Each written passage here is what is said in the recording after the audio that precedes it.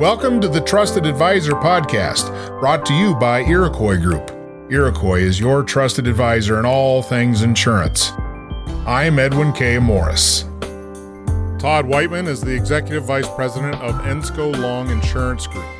With 23 years of experience in insurance and risk management, he provides programs and consulting to both for-profit and non-for-profit organizations across Pennsylvania. Todd is an active member in the local community and serves multiple board positions. He also volunteers countless hours of work with various local nonprofits. Todd, what brought you into the nonprofit sector? I spent a number of years when I was younger as a volunteer for a number of organizations, including the Boy Scouts, and really got a good taste for what it's like to help other people. So when I looked at all the industry options that might be facing me from a niche standpoint, it was a no-brainer to work with nonprofit organizations. So did nonprofit work start before the insurance work? It sure did. I had spent a number of years doing that before I started working for my father at an agency that he owned. So it's just an easy transition for me. And it sounds like it fits both your mission and your service orientation.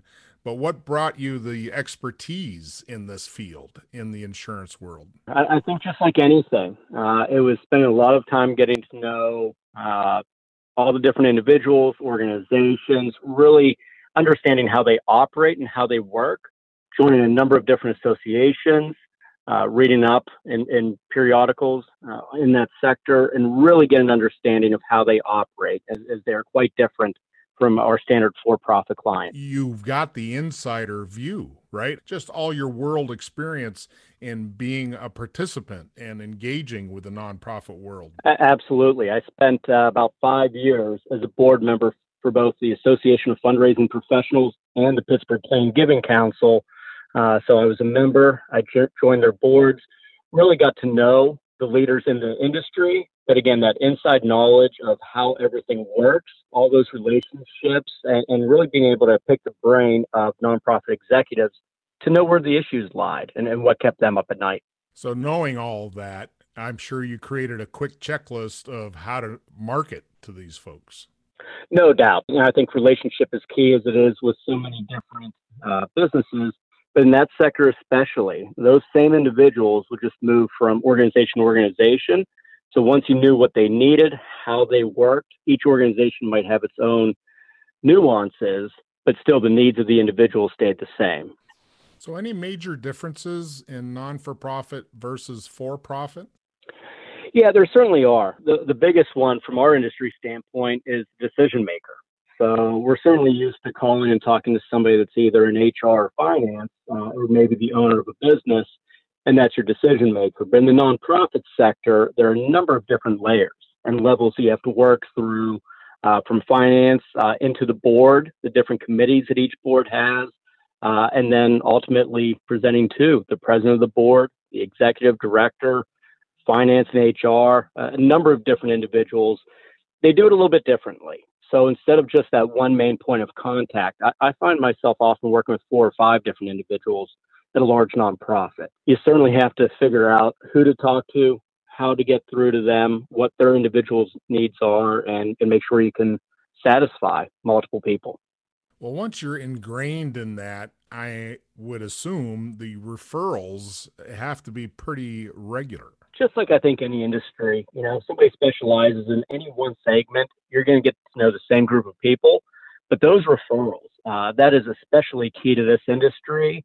They rely heavily on their peers, where a lot of for-profit companies, they're competitors, and they look at each other as competitors and don't always share knowledge or assistance, and certainly share those that they partner with and work with.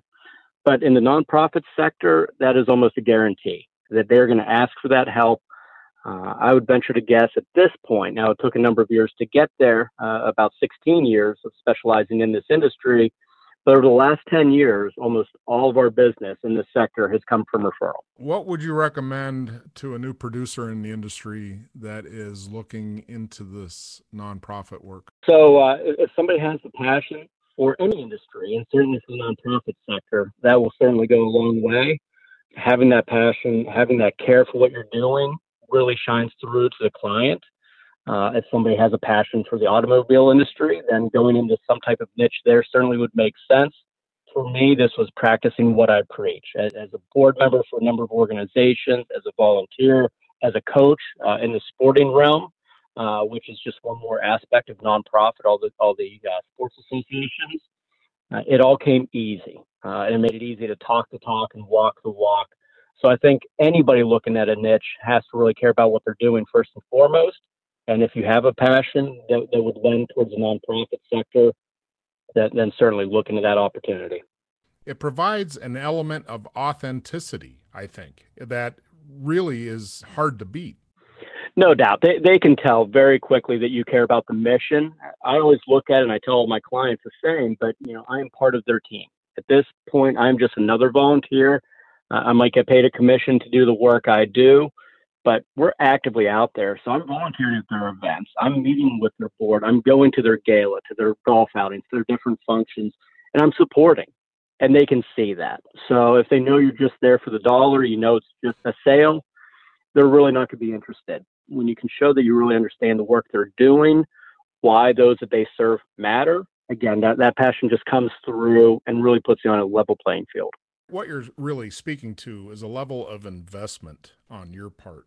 When you come in with that knowledge that you've already gained through your own personal experience, how does that leverage to find the specific carriers that cater towards this niche? Having the understanding, having that background, when we talk to our carriers, they really understand the work that we do. They know as well that it's a passion. It's not just about the business aspect. So as I've gone out there over the years, over the last 16, 17 years, and working with our carriers and finding the right partners, they can tell very quickly that we understand what we're doing, that we know that industry, and it can be a scary industry. There are some coverages, some exposures, some things that most carriers do not want to get involved in. So for the ones that will offer those coverages, they really want to know that we know what we're talking about, we understand the client's needs, and that we can show them what those issues might be and find ways around them, find solutions to the problems our clients have versus just selling them insurance. So without a doubt, the carriers understand that we have that expertise. And for a number of them, they will only contract with agencies that do have this specialization. They will not be in every shop. And that gives us a leg up then in competition. Well, what's the benefit to Ensco Long with the relationship that Iroquois brings? With that relationship, certainly came some different carriers that we wouldn't have access to that specialize in this industry. Also with that came knowledge from different underwriters or other team leaders that we may not have had access to in the past. The conversations around those really difficult risks, how to get around any issues that might be presented. I think Iroquois gives us a larger voice.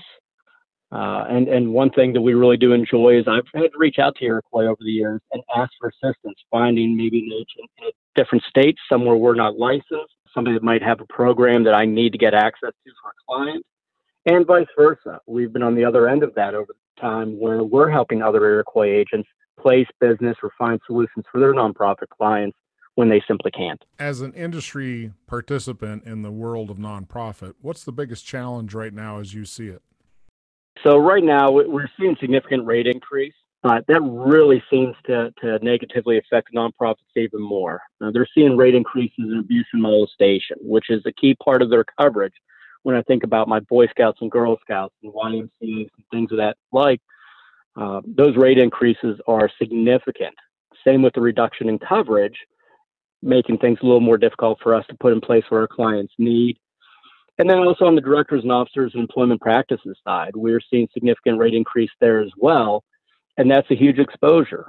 Just because we provide D&O to for-profit entities, when we have a client that actually will agree and put that coverage in place, for our nonprofit, they can't exist without it. That is work being done by a volunteer board who are putting their assets out on the line. So they need the coverage. And they don't always have the training or the resources and everything behind them. So when those directors and officers claims come up, they don't have the expertise.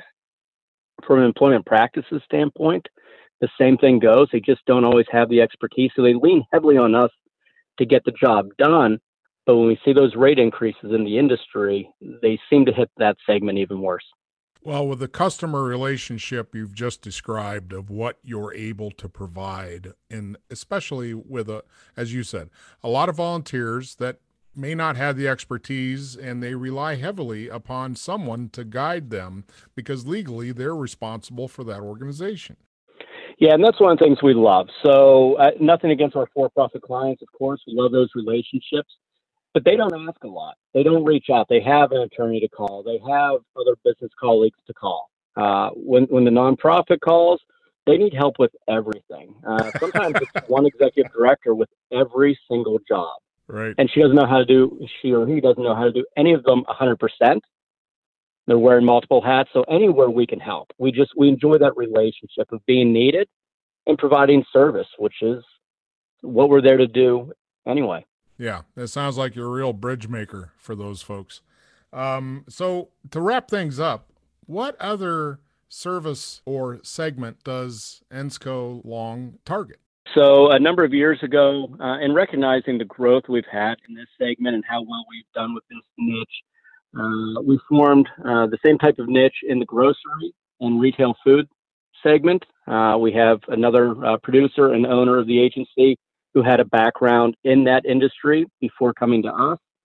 So really tapping into his network, his knowledge, his understanding of how grocery stores and food producers and the like work, we've seen significant success in that. Well over 100 different clients now in that realm as well. So we look for our next one. We have found that this is a great way to bring a new producer on and give them expertise and give them a built-in network once they can build those relationships.